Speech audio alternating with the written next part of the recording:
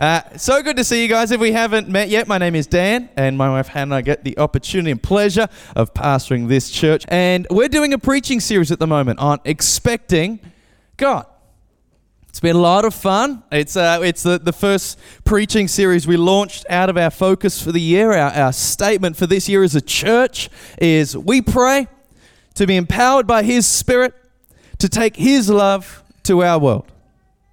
We pray to be empowered by His Spirit to take His love to our world. That's our statement for the year. It comes out of Acts chapter 1, verse 8, and you'll receive power when the Holy Spirit comes upon you, and you'll be my witnesses in Jerusalem, Judea, Samaria, and to the ends of the earth. And so for the whole year, we're going to talk about that. We're going to talk, what does it mean to be a prayer-empowered church?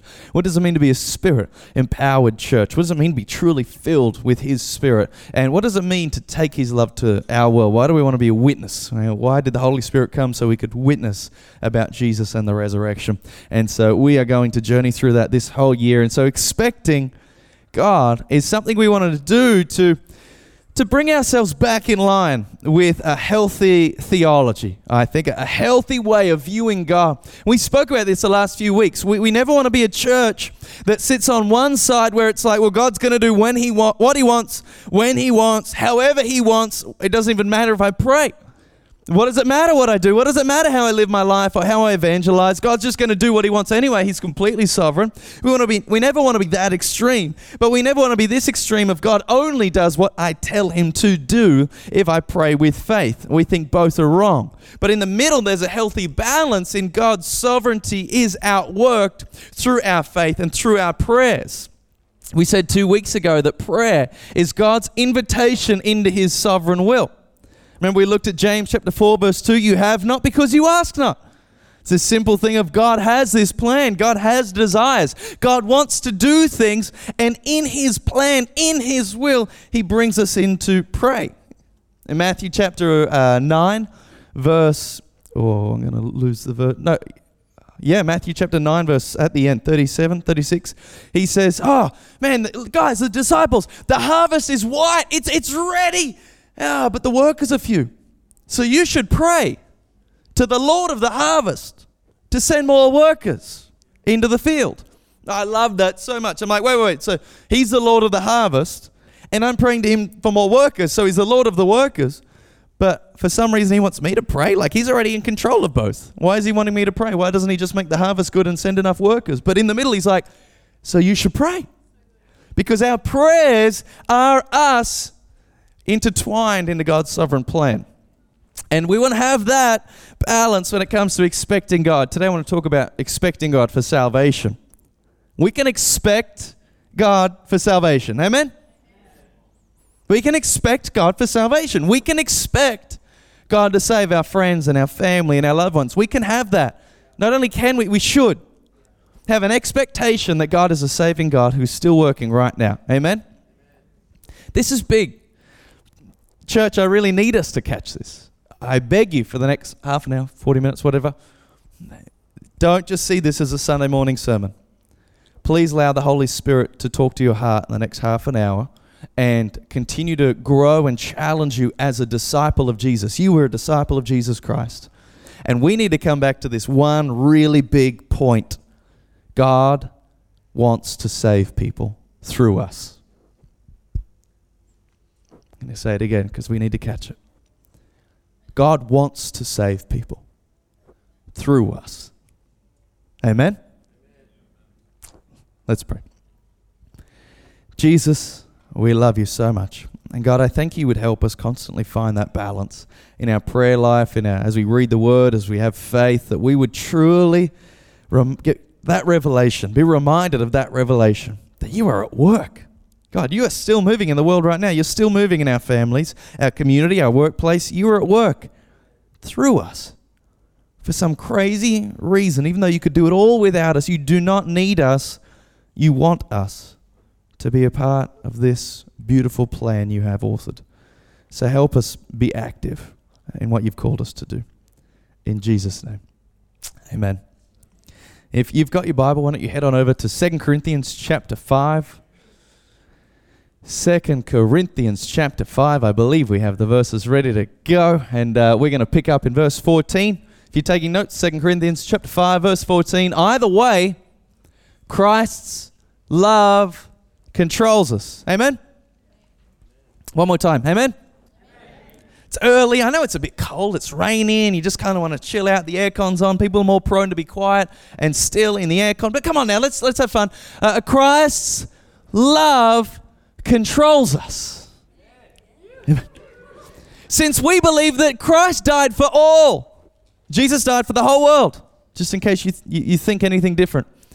We also believe that we have all died to our old life. Verse 15, He died for everyone, so that those who receive His new life will no longer live for themselves. Instead, they will live for Christ, who died and was raised for them. So we have stopped evaluating others from a human point of view. At one time, we thought of Christ merely from a human point of view. Oh, how differently we know Him now. This means that anyone who belongs to Christ has become a new person. The old life is gone. The new life has begun. Woo! Verse 18. All of this is a gift from God. I know they're on 2 slides, but everyone who is in Christ is a new creation. The new is here. The old is gone. All of this is a gift from God. Thank you, Lord. Thank you, Lord. Thank you, Lord.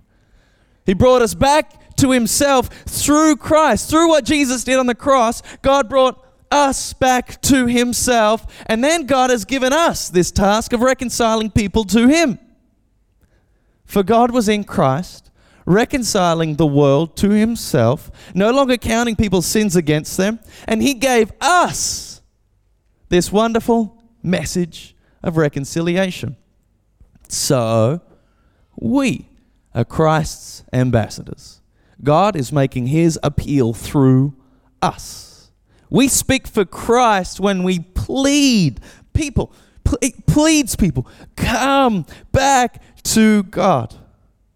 For God made Christ, who never sinned, to be the offering for our sin, that we could be made right with God through Christ. Thank you, Lord. Expectation. I really want us to catch afresh this morning that we can expect our loved ones saved. We can expect our friends and family saved because God wants them saved through us. And here's the thing I want us to get. I don't want us to catch, and I need to be this is really important, so please, if you forget everything, catch this. We're not just talking about having a theologically correct understanding of God's mission in salvation. We have to catch His heart here. I said this the other week. We need a deeper burden and conviction of what eternity away from God means. We need it, church. We need it. I'm sorry. I wish I could stand up here and say I have full conviction. I've studied and I feel fine with universalism. I honestly wish I could say that. I wish I could say, hey guys, everyone's going to heaven no matter what they do and believe because God's just such a big God and He's love. Some people can say that. I wish I could, but I just can't. There's a real thing called hell. There's real scriptures that speak about eternity of suffering and weeping and gnashing of teeth. And you might be here and believe in universalism. That's cool. But I just can't get there. I just don't have that conviction yet. And even a step closer, I wish then, if I can't believe in universalism, I wish I could believe in annihilationism. Some people believe that, and some theologians I respect. Have you any idea what annihilationism is? You won't be laughing in a minute. Some people believe that those who don't get saved, they're gone.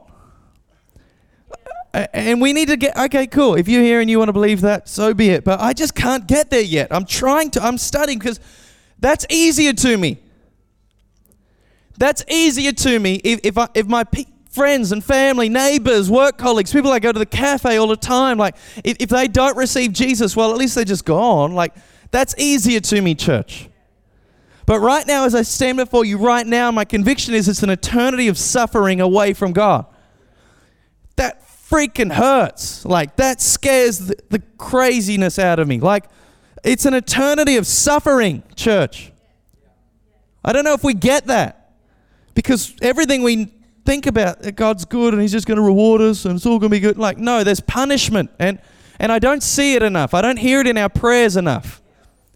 The reason I haven't preached on hell yet is I don't think you want to hear me get that serious. Most people are like, oh, just make more jokes. Okay, fine. Like, I'll do that. But I don't think you get hell. I better change the subject or else I'm going to get ticked. Because you would be fasting and praying for your friends and family if you got hell. You would be telling them the gospel if you got hell. We don't get hell. I don't get hell enough. But we need to get hell so that we can get that. Because there is no burden and earnestness in you to see your friends and family saved if you literally think it's like, they go from not going to church to coming to church. They go from not reading their Bible to reading their Bible. Like, that's not it. We are not trying to make people morally better. We are not trying to make them look like Christians. Jesus is clear. People who look like Christians will be turned away on the last day. Many will come to me saying, Lord, I cast out demons in your name. I healed the sick in your name. I prophesied in your name. And I will say, be gone. Get away from me for eternity in hell, because I never knew you. Not I knew you when you walked away from me. You never knew me. You knew Christianity, but you didn't know me. This should be just like, oh man. I need to change the topic. Hell freaks me out. And it's long. And it's not nice. And it's real. And Satan's real. And demons are real. And Jesus spoke on it more than any other person in the Bible, because it's real. If you want to believe in heaven, you've got to believe in hell. Okay, so if we're all going to heaven no matter what we do, what are we doing here then? I'm just going to go home and play Xbox. I've never played it in my life. I don't think I've played Xbox in my life, but I'm going to start playing Xbox because hell's not real, right? Like, what am I going to be here? Why would I give? Why would I love? Why would I serve? Why would I do anything? I'm going there. I'm getting a reward. Might as well just do what I want when I want. But heaven's real. And Jesus was really clear in John 14:6. I am the way, the truth, the life. No one gets to the Father. No one gets to heaven except through me. And so we need to look at that passage with both a reverence and an excitement. There should be a wholesome, holy fear when we think about salvation, but there should also be, what I want to more emphasize on today, is there should be a wholesome, holy excitement about our part to play in this thing God has authored. I need to bring this up. I got too deep. Expecting God. Okay, trying to think of a story on the spot. Okay, expecting God. There we go. Here's a story. So I remember when I was like 9, McDonald's were doing those little like freebie things. Remember you used to peel them off the chip packets and the Cokes and things like that? You used to get like little tickets, Monopoly. And they were like these free things every now and then. You could win like free food. I remember winning 2 muffins. And I was like, yes, this is awesome. And I was like, Dad, you got to take me back. I'm getting 2 free muffins. So good. Took me back, went through drive-through, gave me in. Yep, sweet, 2 muffins in the bag. This is the best thing ever. Halfway home, I'm like, can't wait to home. Get them out, go to eat them. Nothing. Obviously, you guys are going to know what this was. But I'm like, it's just the freaking buns. Like, what the heck? There's no bacon. There's no egg. There's no sauce. It's dodgy flipping Macca's workers. He's probably sitting there eating my bacon and egg. He's like, sucker, you got it for free anyway. You should be happy. And I'm like, oh, Dad. And Dad's like, you're kidding me. Rips the car around, drives back, walks in. He's like, where's the manager? And I'm sitting behind him 9. I'm like, yeah. It's like, here's my muffins. Like, I got 2 free muffins and there's nothing on it. And he goes, sir, you got free English muffins. I'm like, what's that? Well, English muffins are just the end. They're the crust. And you can put like butter and jam. I'm like, flip, those English are boring, aren't they? Like their beer is warm. They just want to drink cold, like hot tea all day. And now they just want muffins with nothingness. Like, oh, no wonder. I'm sorry, Rach, but like, let's send the convicts to paradise. Let's stay here in rainy 4-degree weather. So I'm sitting there I was expecting bacon and egg things, but I got this, and there was frustration, right? Because my expectation didn't align with what the Word said. But when your expectations align with what the Word said, then you expect to get what the Word say. Like if I knew what English muffins were and I read English muffins, I would expect fully to get English muffins. My frustration would be if I didn't get those awesome crusts. It's like just like eating the crust. No one even eats the crust on a loaf of bread. Anyway, it's like, let's just give them some of the crust with nothing else. Like, I would be expecting that if I knew what the word said. Because I thought the word said something else. I was expecting something else. But if I knew what the word said, I would be expecting that. And sometimes we take what we expect to the word without reading the word. And so we just expect that I'm just meant to be a nice person. Some people get saved, some people won't. And I don't think that's what God wants us to expect. I think he wants us to expect for us to go and everyone we see, tell them God loves them and show them God loves them, and God's going to do the saving through us. And so there's 4 points. My intro is way too long. 4 points on why we should expect salvation. All comes out of there. Number 1, it's really big and it's really obvious and it's really awesome. You should expect salvation because God saved you. Woo! Like, why do I expect salvation? Because I didn't save myself. Yet here I am with a faith that I was saved by grace. Why do I expect my family and friends saved? Why do I expect people, I go to the same cafe like 5 times a week just to get to know them more. I invite them to church when there's events on. But anyway, I'm expecting salvation. Because he saved me, and I didn't work it out. I didn't figure it out. It wasn't a problem in the Daily Telegraph paper, and I solved that Sudoku. That's not salvation. He saved me. I could do nothing to save myself, and he saved me. Look at this, Titus 3. I love this passage in Titus 3. Once we, Christians, you, just in case you don't think this is you, but it's you. Once we too were foolish and disobedient. We were misled and became slaves to many lusts and pleasures. Our lives were full of evil and envy. We hated each other. But when God, our Savior, revealed his kindness and love, he saved us. Not because of the righteous things we've done, but because of his mercy.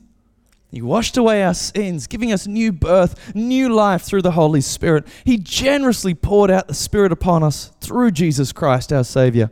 Because of his grace, he made us right in his sight and gave us confidence that we will inherit eternal life. We pray to be empowered by his Spirit. And he generously poured out the Spirit upon us through Jesus Christ. We're empowered by the Spirit. Because he saved us. Right now, you're in this moment where you're not sure if God's going to save your friends, your family, someone you know, your neighbor, someone you've been praying and interceding for, you've been believing. It's been a long time. Don't give up. Why? Because you're here. Because you're here. We overcome the enemy by the word of our testimony in the blood of the Lamb, what Jesus did on the cross. We overcome Satan. We see people saved through our testimony and Jesus' work. Why do I believe someone's going to save the people I'm praying for right now? Because I'm here. That's my testimony. And here's the next thing, I stuffed up this week. Seriously, I just dropped the ball. I messed up. I don't know if God loves me anymore. I don't know if he's going to hear my prayers. He never loved you, and he never listened to you based off how good you were. See, at one point you were foolish and disobedient, slaves of many lusts and pleasures, full of envy and evil, and hated each other, and he showed you love and kindness. So if you stuff up at the moment, you drop the ball, he's not turning his back on you. He loves you. Now, don't do it intentionally and willfully. That's what we say at church. We don't willfully sin. We don't choose sin, and we don't get caught up in habitual sin again and again and again, a couple of times a week. I just choose to do this. I'm fine doing it actually because God's grace is good. No, that's willful, habitual sin. That's not what Scripture talks about. But when you stumble, God's grace is there. He wants to pick you back up. He loves you. He is for you. That's what 1 John chapter 2 verse 2 says. Beloved, I write this to you so you may not sin. But if you do sin, we have an advocate, Jesus Christ. We can stand on his word. We are confident God wants to save through us because he saved us. Number 2, we are confident that I'm going to expect God for salvation because it's the task he's given all of us. It's the task. I put verse 18 there. And God has given us this task of reconciling people to him. So hear me clearly. Paul isn't writing to the church in Corinth saying, and God has given the task to the pastor teacher, or God has given this task to the evangelist, Or God has given this task to the outward, extroverted people who are just fine talking to randoms. But the introverts and the servant-hearted people, God hasn't given you this task. Like, that's just not it. God's given all of us this task, but He's wired you how He's wired you because He wants you to do the task that way. Did I word that well? He wired you exactly how He wanted you and gave you that task. So if you are just freaking out around people and introverted and not really clear at communicating things, well, He might not be calling you to preach the gospel regularly. But He is calling you in your workspace, in your family, to tell them God loves them and to show them God loves them. It's the task He's given you. Now this, once again, it's not like you need to go and plan a church and preach and know all those things. That's not what I'm saying right now, but every one of you is surrounded by people who won't come here. They won't hear calm lead worship. They won't be under that anointing. They won't hear myself or someone else preach the gospel. But you're with them at work. You're with them at home. You're with them at a family lunch. You're with them. And you get to just say, hey, what were you doing on the weekend? Oh man, I was at church. It was so good. God was there. His love was there. His power was there. How could you believe in God? Oh man, He did it in me. He did it in my life. He completely changed me, completely washed me. I feel brand new. I don't just feel like a morally better person. I feel made alive. So I experience His Spirit every single time. I pray every time I worship, every time I read the Word. I am so excited. I love this so much. It's the task He's given us to do. Amen? And so we have confidence in that. I love this. Jeremiah 20 verse 9. He says, but if I say I'll never mention the Lord or speak His name, His word burns in my heart like a fire. It's like a fire in my bones. I'm worn out trying to hold it in and I can't do it. How good is that verse? You don't need to know the Bible back to front to experience that. What you need to do, have experienced the cross was for you. When you experience that the cross was for you, Jesus died on the cross for you, the thought of holding that love back and that grace back, that burns inside me. I love getting to talk to people about the grace of God. I love getting to talk to people about how good God is, how active He still is now, how much He loves us, because I've experienced it. I'm like, I can't hold it. It's the task He's given me to do. I love it. I love it. I love it. I love it. I love it. That's what, okay, next one. I'll just go on. Third reason I am so confident and expecting God to save people through me is because He's doing all the work. He's doing it through us. I'll come back to that other verse, but in verse 19, 20 up top, for God was in Christ and He was reconciling the world to Himself, but now we are Christ's ambassadors. God is making His appeal through us. I really want to give you confidence with this bit. I really want you to get confident. This is the bit. If you're going to get confident, here it is. God is working through you, telling people about God or inviting them to Him or talking about the love of God. God's working through you as you do it. And that should give you so much confidence. I can promise you that this September I've preached for 18 years. I have preached so many messages. I have preached messages where I've sat down and be like, nailed it. I'm going to be honest with you. I was like, crushed that. And no one comes up after, maybe God does work, but no decisions, no salvations, no one's getting prayer, no one after is like, awesome, I got these things. And I'm like, what the heck is that? And here's the confidence though. I have preached some shockers. Some awful messages. I'm up there and I'm like, I get down and experience this every now and again. I'm like, was that even good? Should I just get someone else to do it next week? And I'm like, I forgot this bit. I'd prepped all of this. I didn't even do it. And I went on this weird tangent about hell. I wasn't even in my notes, but everyone hates things like, I'm like, what's going on now? And I'd sit down. Everyone's like, Dan, woo! Holy Spirit was through you today, man. I was just I've been wrestling with this thing, and the way you worded it, I was like, there it is, Lord. I was like, oh, God, it's so good. And brought someone, they got saved. They put their hand up. They're saying yes to Jesus. It was amazing. And I'm like, really? Are you serious right now? It gives me so much confidence that here's what I have confidence. I have no power. I have no ability to give you revelation and to give you salvation. And I love that. I love it. Because in the Old Testament, God spoke through a donkey, and we know what the other word for donkey is.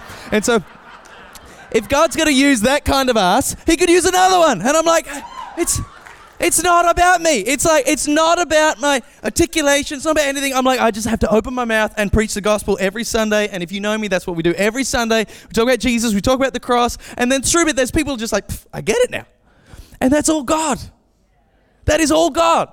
That's like 1 Peter chapter 3, verse 18.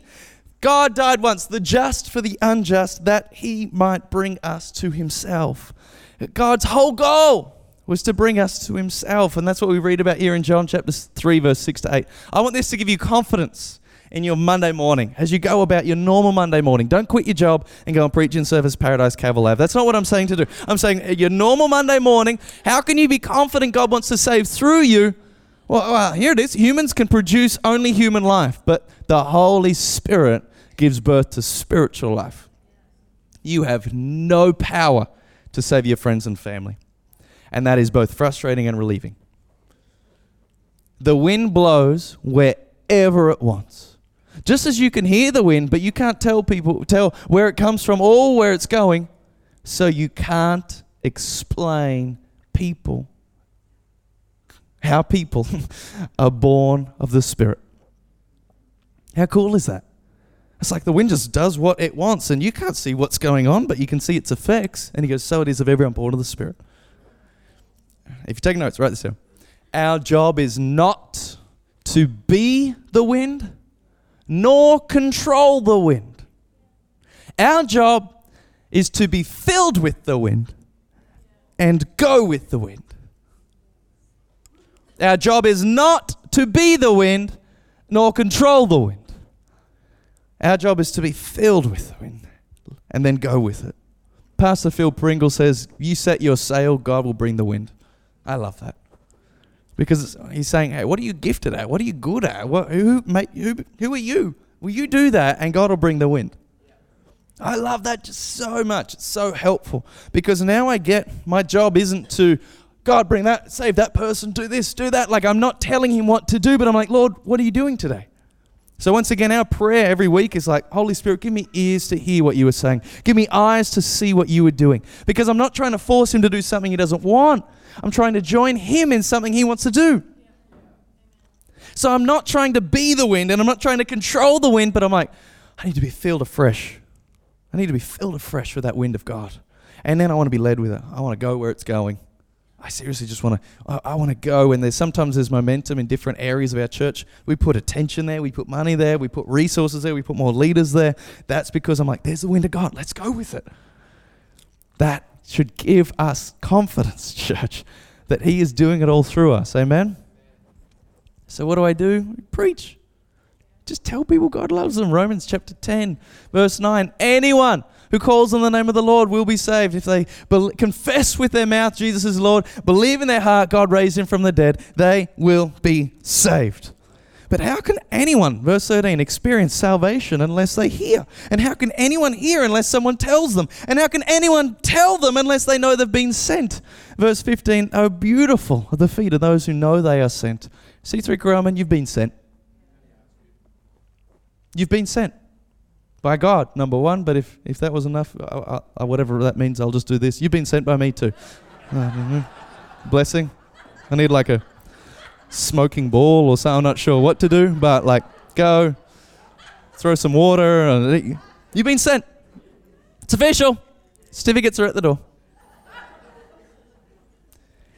And God is going to flow through you. And I'll finish with this. So we're confident. We're confident, super confident God wants to save because one, he saved us. Amen? Two, it's the task he's given us. You might be a teacher. You might be a builder. You might be a barista. You might be a stay-at-home parent. You might be a CEO. Whatever you are, it's the task every single one of us has is reconciling people to God. Not preaching and not healing and all those things. Everyone has the task, though, of reconciling people to their Creator.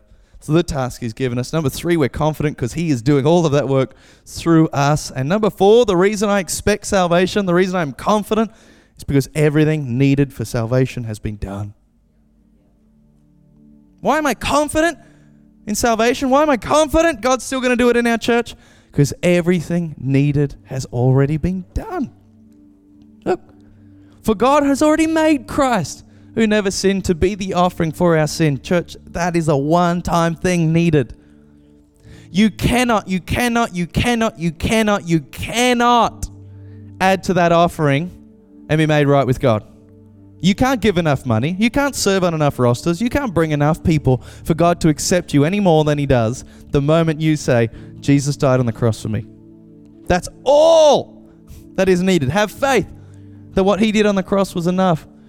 He was the offering for our sins so that we could be made right with God through Christ. It's an offer. It's an invitation. It hasn't been done yet. So here's what we need to get as well. The world was not all saved the moment Jesus died on the cross and rose again. But what was needed for salvation for the whole world was finished. Do you get it? Here's the way I word it. It might be an oversimplification, but it might help you.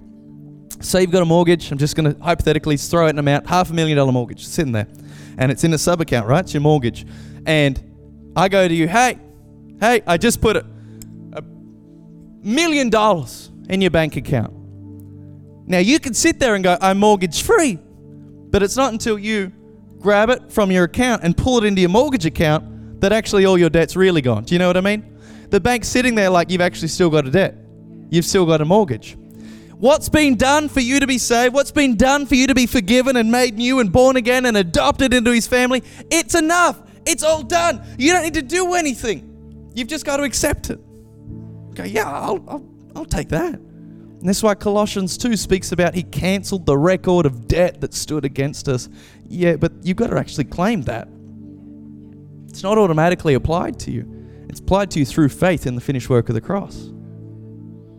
So that's why we only get to heaven through that. And that's why we praise and worship every Sunday. Thank you, Jesus. You did what I couldn't do to give me the life I don't deserve. Now I get an eternity with you.